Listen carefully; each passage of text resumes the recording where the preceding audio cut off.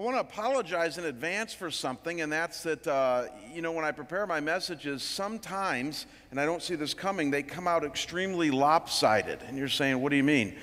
Well, I do a study break, and in my study break, I come up with sermon outlines and message outlines, and I submit them to the staff here, and we start to run with that. But I don't do my real exegesis or research for my messages until that week. It's just the time that I have. So I submitted my outline for today's sermon a while back, and then this week on Thursday, I spent all day Thursday in the text that we're going to look at today, and then Friday started putting the message together. And I don't know what a comparable would be to this, but all I know is that I got to the end of Friday, and I had just gotten done giving you guys point one. You see where I'm going with this? By the end of Friday, and I was about 35 minutes into a 35-minute message. And you got a choice at that point. I can either make it a two-parter, which we don't have time to do because we're a little bit where the series is going and what's starting next with guest speakers and all that in July, or I can just say I'm going to make a 3-point sermon, a 1-point sermon. Let the rest of you who have to fill in the blanks do so at the end. I'll give you a chance to do that so that you don't have anxiety for the rest of the day. And then just say, this is what the Lord gave me, and apologize up front for a relatively lopsided sermon. That's what you're going to get today. But having said that, I'll tell you this. I'm really fired up about point one. I am.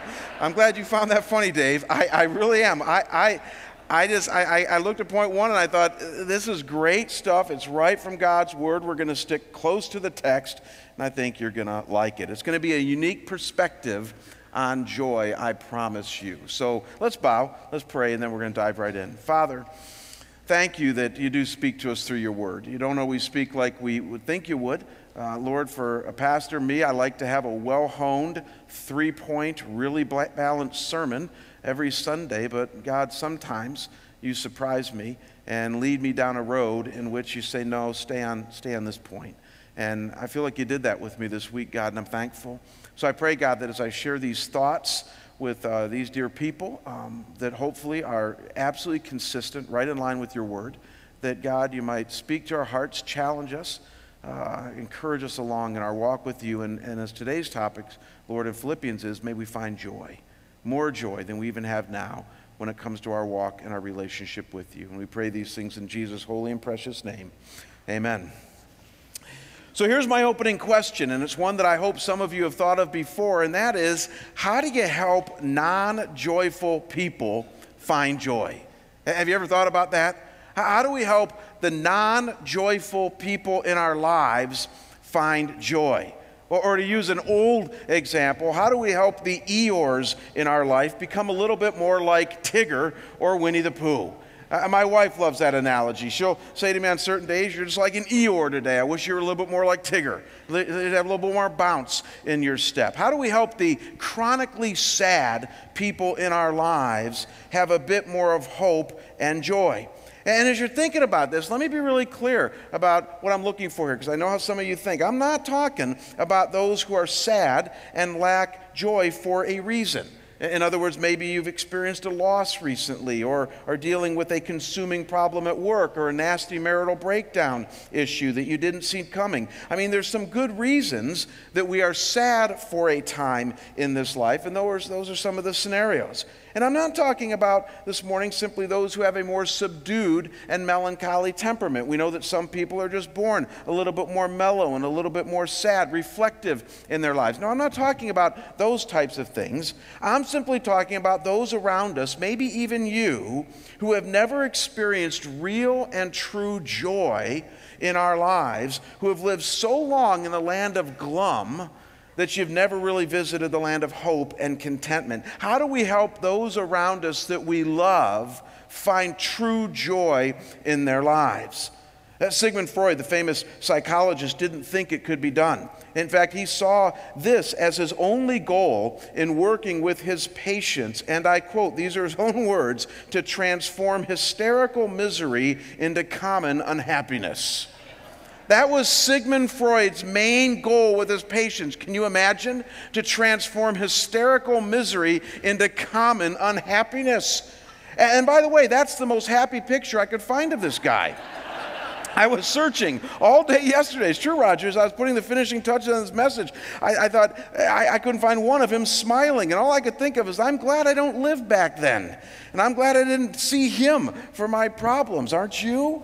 And yet you and I live in a different day and age now. And I got to tell you, people today are much more positive about the prospects of finding sustained joy. They are. The most popular class right now at Harvard University is called Positive Psychology. Positive Psychology, it's a school of thought developed about a decade ago that focuses on mental wellness, not just mental illness. It focuses on how to find joy and happiness in life, not just trying to solve your problems in hopes that you might find joy. And as a result of this and other cultural movements, Psychology Today magazine cites that in 2008, there were just about 4,000 books published on happiness. Let that sink in a minute. 4,000 new books on happiness. This up from 50 books in the year 2000 on happiness. I mean, we've seen a happiness explosion in our country. As I've said before from this pulpit, our world is on a holy hunt for happiness, a journey to try to find joy. And yet, as we've also noted before, however, with all of this emphasis on trying to find joy and happiness, the signs are not very encouraging. So, for instance, the same college that sees droves of students signing up for positive psychology, Harvard, also cites that a full 15% of its students are reported as being clinically depressed. Imagine that. That's like 1 in 6, 1 in 7 students. All of these them taking positive psychology are clinically depressed. And even more so, with all of these books that we're publishing on happiness, there's now a backlash against all of these books as new books are coming out, and only in America could this happen, that are pining the virtues of sadness. That's what's happening in our... Hey, give me a click here, guys. These are two of the latest books that have been out in the last few years. The first one is called The Loss of Sadness, How Psychiatry Transformed Normal Sorrow into a Depressive Disorder, which I probably wouldn't disagree with. And then Eric Wilson's book, and I love this title, Against Happiness in Praise of Melancholy. Only in our country could you have a book that's entitled Against Happiness in Praise of Melancholy. There's even a recent biography on Abraham Lincoln that argues that it was Lincoln's ongoing depression that actually enabled him to be the man that he was, and that it was his sadness that created the wonderful leader in him. Simply note, folks, this is my only point, that our culture is all over the map when it comes to this thing called joy. Ping-ponging back and forth between a rather fruitless hunt for happiness, but then capitulating to the virtues of sadness. And so back to our original question, is it possible to find true joy? Is it at all realistic to think that we can help those around us turn the corner from chronic sadness to joyful contentment? And as some, if not many of you know, the Bible has an answer to this question, and it is a resounding yes. That's what the Bible says. I almost said that it's an unqualified yes, but it's not an unqualified yes. There's some qualifiers, as we're going to see today, but the Bible, if you've read it, does say that we can certainly find joy this side of heaven. So check this out. The book that we're studying this spring at our church, the New Testament book of Philippians, is only 4 chapters long. I tested it. You can read it in about 15 minutes. And yet in that 15 minutes, spanning 4 short chapters, you will confront the subject of joy and rejoicing no less than 16 times. 16 times in 4 chapters. I would call that a theme. 16 times it uses the word rejoice, joy, cheer, or some other variant. 16 times it talks about how you can find joy in a myriad of different life circumstances, including, by the way, suffering. And in not stopping with simply telling us that joy can be found, it even goes on, as the Bible so often does, to tell us how we can find joy. It gives us some direction on how you and I can find joy and contentment this side of heaven. And so I want to read about it this morning. If you brought a Bible with you, I want you to open up to Philippians chapter 2. We are going to park here this morning for the rest of our time together. And we're going to be reading from verses 17 to 30. Philippians 2, verses 17 to 30. And then I'm going to throw in a quick reading after that from chapter 3, verse 1, which is the very next verse. And then chapter 4, verse 4, just to give some justice to the weight that this book puts on this theme of joy and how to find it. So Philippians chapter 2, beginning at verse 17. The Apostle Paul is the one writing, and he says this. He says, "Even if I am poured out as a drink offering upon the sacrificial offering of your faith, I am glad and rejoice with you all. Likewise also, you should be glad and rejoice with me. I hope in the Lord Jesus to send Timothy to you soon, so that I may be cheered by news of you. For I have no one like him, who will be genuinely concerned for your welfare. For they all seek their own interests, not those of Jesus Christ.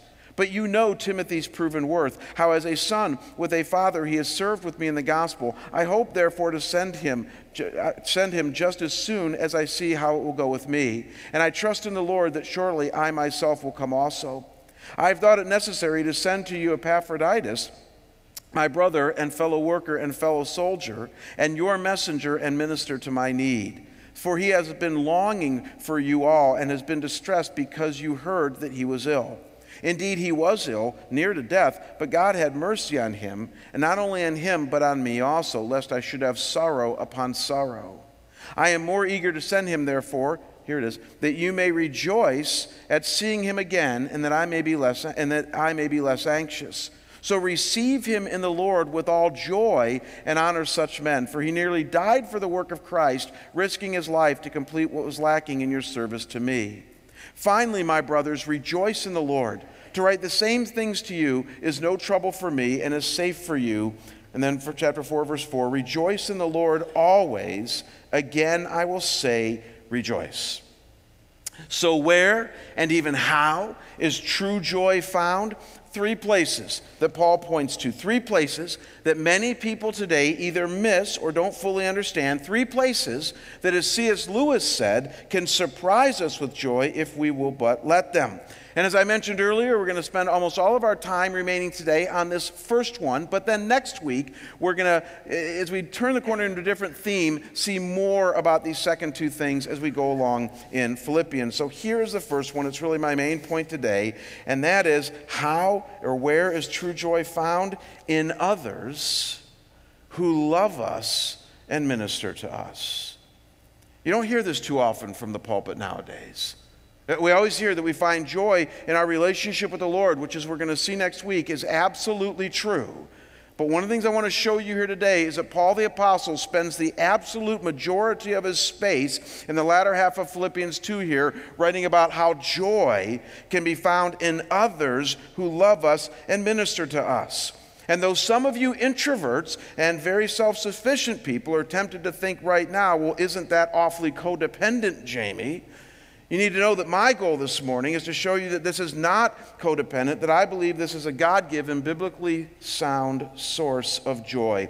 So dial into this. One of the things that many Bible experts find kind of interesting, if not weird, about the latter half of Philippians 2 here is the amount of space that Paul gives to his discussion of 2 individuals that he is sending to the church in Philippi, Timothy and Epaphroditus. I mean, out of 14 verses that make up the latter half of this chapter, a full 12 of them, did you catch it, are all about describing the nature and personalities of these 2 men, Timothy and Epaphroditus.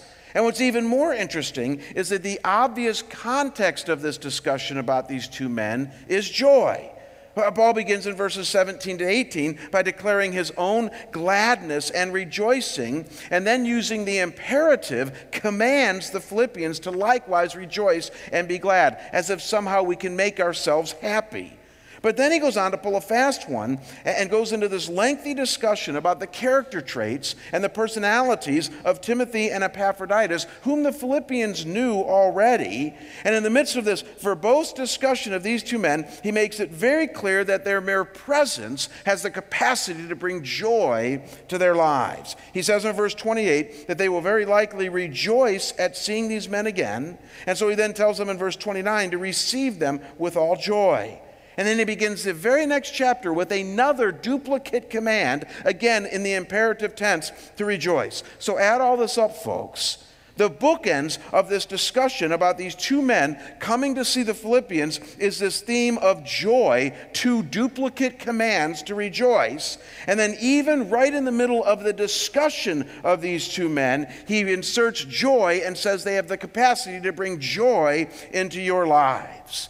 And so the question that any astute reader should be asking himself or herself at this point is this: what is it about the coming of people like Timothy and Epaphroditus into our lives that can be so powerful in giving us joy, right? Or put more clearly, there's lots of people that come in and out of our lives, and yet most of them do not leave footprints of joy in our lives. Let's just be honest. So what is it about the coming of guys like Timothy and Epaphroditus into our lives that can bring joy, so much so that Paul the Apostle says it's going to happen? Now, let's first look at how Paul describes the likes of Timothy. And notice with me three things that he says about Timothy that might just give us some clues as to the kind of friend who can give you and me joy. He describes Timothy as one who has authentic concern, spiritual focus, and then proven or tested character. Now, let me repeat that. Timothy had an authentic concern for the Philippians. He had a spiritual focus. We'll see what we mean by that in a minute. He focused them on Jesus Christ. And then also a proven or tested character that he brought into his relationship with them. And all this, Paul says, brings joy. Look again at verse 20 to 22 and you'll see what I mean. It says about Timothy, who will be genuinely concerned for your welfare, for they all seek their own interests, not those of Jesus Christ. But you know Timothy's proven worth, how as a son with a father he has served with me in the gospel. So there it is, folks. Genuinely concerned, interests of Jesus Christ, proven worth. You should latch on to and love that phrase, genuinely concerned. It simply refers to a person whose concern for you is real and authentic, not plastic or fake. It's a what you see is what you get kind of concern. They love you for you. They have a legitimate interest in you as you. That's what Paul is saying there. I did some research on that phrase this week, and it's a powerful phrase. It simply means it's an other-centered phrase in which a person is focusing on you, and they just happen to like what they see in you. They embrace you and accept you as you. And yet, as we're going to see in a minute, they don't want to leave you as you. They want to help you grow because they have such a genuine spiritual interest in you as an individual. That's what Timothy did for the Philippians. I told you all before, I'm in a men's group of men that I meet with every Thursday morning, 4 other men, 2 from this church, 2 not from this church.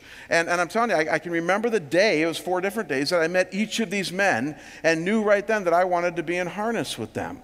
And the reason is because out of all the people that I meet with, these 4 individuals just happen to take a genuine concern in me as an individual. Not from what they could get from me as a pastor, not what they could get from me as a leader in the community, nothing like that. They just had a genuine interest in me. By the end of my first discussion with these men, they knew my kids' names. They knew their ages. They knew where they were going to school. They knew what my wife did for a living. They knew a little bit about some of my dreams and hopes. And I ended my 1 or 2 hour breakfast or lunch with each of these men saying, I'd love to be in a small group with them.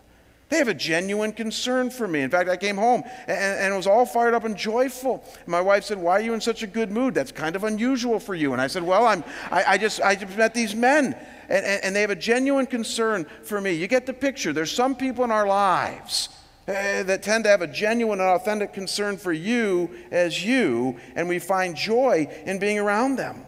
And then notice that next phrase, they all seek their own interests, not those of Jesus Christ. This is simply Paul's way of noting that there are some people in the Philippians' lives who might show an interest in them, but it's not really a spiritual interest, the kind of interest that Jesus would have in and for them, but a self-serving interest, a what I can get from you kind of interest. But his point is not Timothy, that his genuine concern is backed up by having the same concerns that Jesus would have for them, that he would know them and love them and follow them, and that they might find their purpose in Jesus. It's a spiritual concern. Timothy was interested spiritually in these people as ones made in the image of God, as redeemed in Jesus Christ, and that kind of interest gave them joy.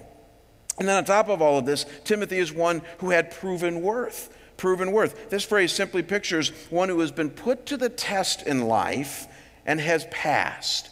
They've been examined and found to be faithful and consistent. This is a person who can be trusted because he or she has been in the trenches with you and proven himself to be able to watch your back and protect your very soul. And folks, I would simply submit to you this morning that these three building blocks, authentic concern, spiritual focus, and proven character, found in any person that you let into your life will certainly be a joy giver to you, because this is describing a godly person who loves you for you and yet have proven themselves over and over again in the trenches to not want to leave you there, but also have a spiritual concern to help you be all that you can be in Christ.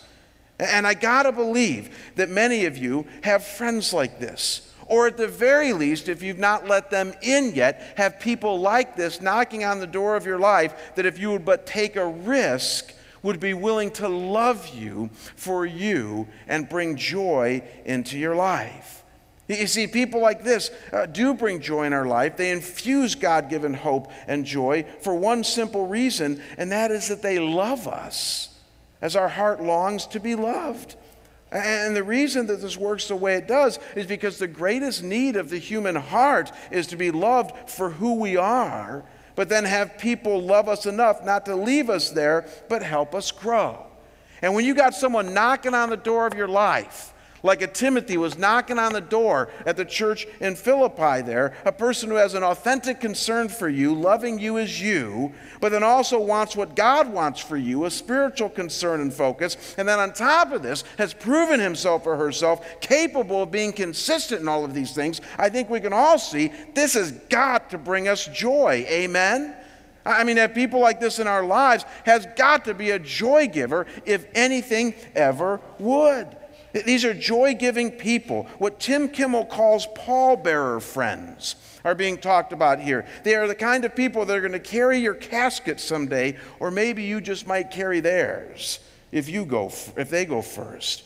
They're joy givers in our lives, and their mere presence does nothing but infuse joy.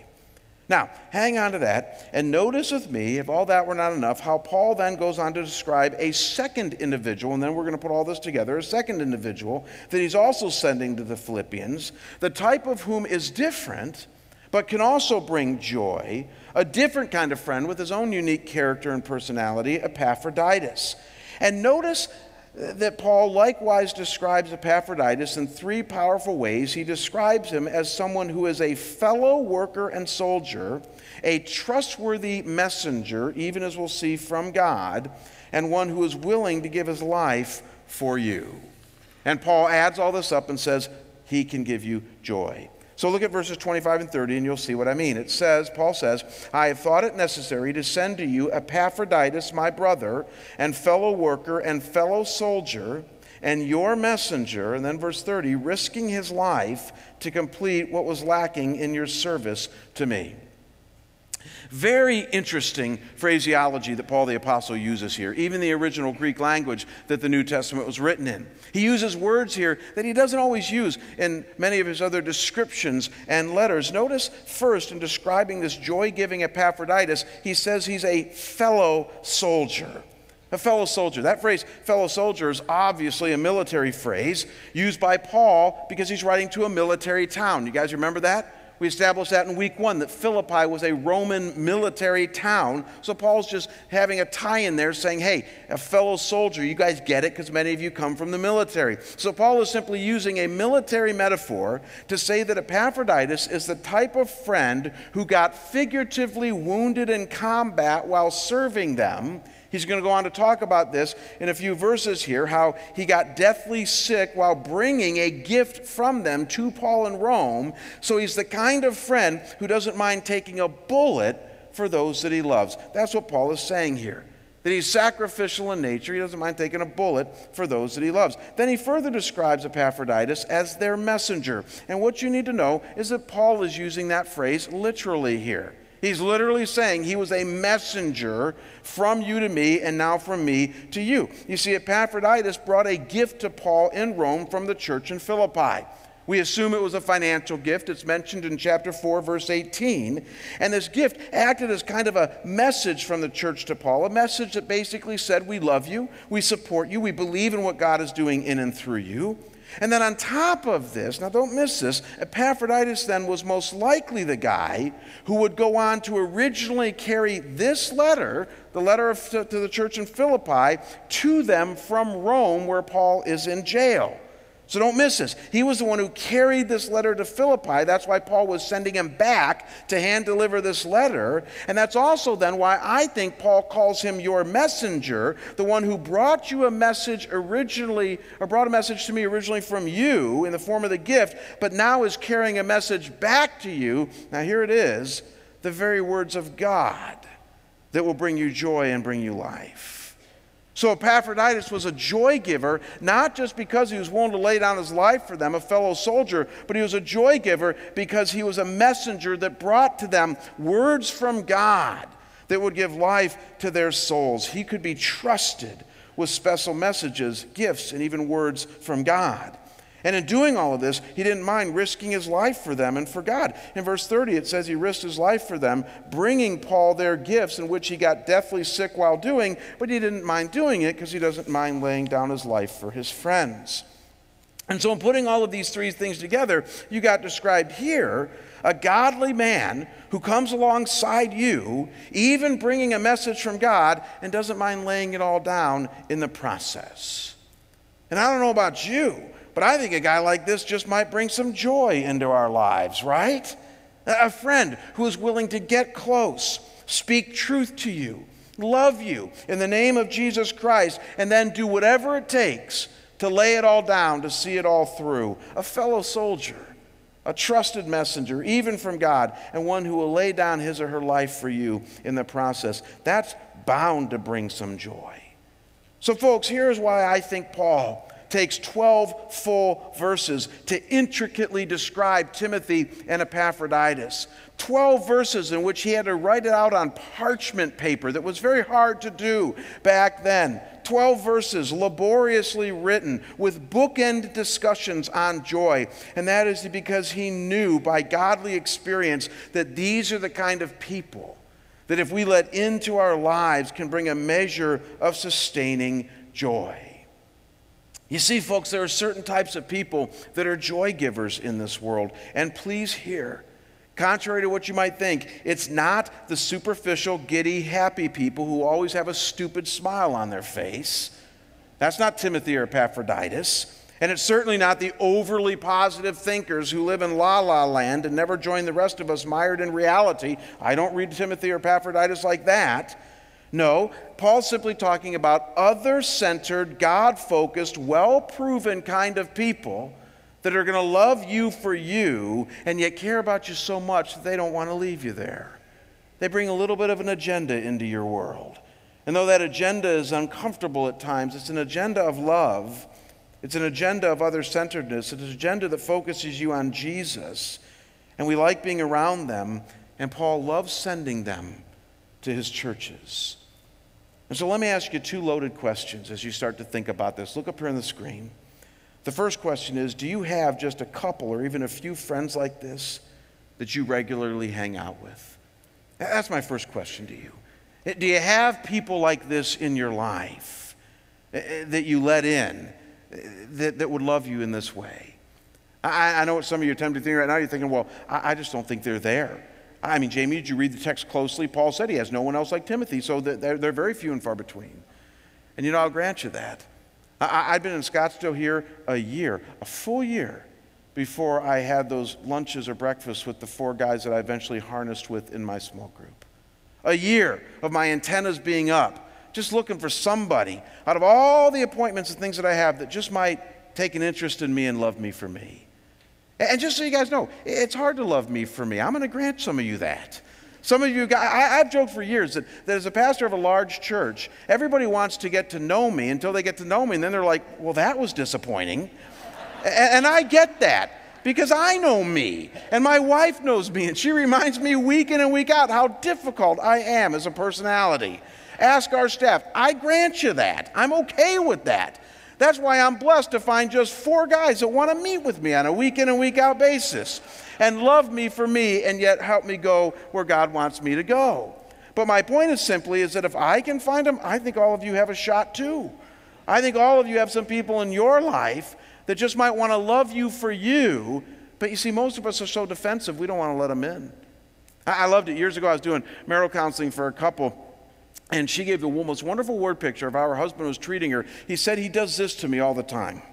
He puts his arm out and stiff arms me and holds me at arm's length, but says, I want to get close to you. She goes, how do you get close to somebody who's stiff arming you? And I thought, that is how so many of us function. We talk a good game. We say, I want you to get close. I want you to be close to me. But then we stiff arm everybody around us. Anytime somebody starts to get too close, we shut down or we do something that might repel them away because we really are afraid of that kind of intimacy. Do you have just a couple? Or maybe even a few friends like this that you regularly hang out with? And then probably a more important question is the second one there.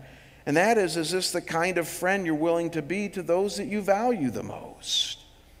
Now, folks, listen, I think one of the reasons that some among us don't have people like this in our lives is because either we don't reciprocate or we're never like this in the first place to the people that God has put in our lives. In other words, we're kind of like emotional black holes that always want people to pour into us, but we're never willing to really reciprocate, become other-centered, God-focused, laying our lives down for those around us, so we never take the risk to pour into them. And the point is, as long as you want to live like that, as long as you never take the initiative yourself, you'll probably never have relationships like this. I can tell you right now that one of the reasons that I've turned the corner with some of our elders right now in this church, because I'm starting to develop a relationship with some of our elders that are very much like we're describing here, is because I've taken a genuine interest in their lives, a genuine concern in their lives. I know what their kids are doing. I know where their kids are. I know what their wives are thinking. Well, in part. I know a lot about their hopes and dashed dreams. I know their stories. In fact, we spent an entire year, 2 years as an elder team, just telling our stories with each other so that we might foster some type of that genuine concern. But it takes other-centeredness. It takes getting out of yourself. It takes loving someone like Jesus might love them. And the reality is that until we start to treat those around us like this, we're probably never going to have people treat us like this. Because here's the deal, folks. The answers to these 2 questions, I promise you, will determine the level and kind of joy that you get or even give to those around you. It's really true. I think that's the main point of the latter half of Philippians 2. That the answer to these 2 questions, do you let friends like this into your life? And is this the kind of friend you're willing to be to those around you, Timothy and Epaphroditus? The answer to those 2 questions will determine whether or not you indeed get joy and give joy in the most important relationships that you have this side of heaven. Joy comes from the most unusual and unexpected places, and one of them, again, that the church doesn't talk enough about, is how God uses the right kind of others in our lives to bring us joy. And so this week I was just doing some internet research on the topic of joy, internet research just on what our world is saying about joy, and I shared some of that with you in my introduction, but I ran across a study that actually blew me away. Give me 1 click here, guys. Good, perfect, and hold there until I ask you to move further. In 1937, they started a longitudinal study, Harvard University did, called the Grant Study. A longitudinal study is simply a study that will go for a very, very, very, very long time, as long as they can string it out, to try to understand certain aspects of human behavior. And in this particular study that they started in 1937, now get this, and is still going on today, one of the longest longitudinal studies in the history of our modern research, they started with 268 male Harvard sophomore students who were seemingly healthy and well-adjusted, and they simply wanted to know the answer to one question, and that is that as we track their lives, what is it that will create happiness? Isn't that an amazing study? So they wanted to track all of these Harvard elite men through the rest of their lives and try to find out through all the ups and downs what would bring happiness. And so for the last 72 years, they've been studying these men, and you can do the math. Over half of them, more than half, are now dead and gone because they're now about, 90, 95 years old, but some are still living, and they have been so exhaustive in this study that they have tracked everything from physical factors like exercise, cholesterol levels, or the use of alcohol, smoking, things like that, weight. They tracked everything they could physically.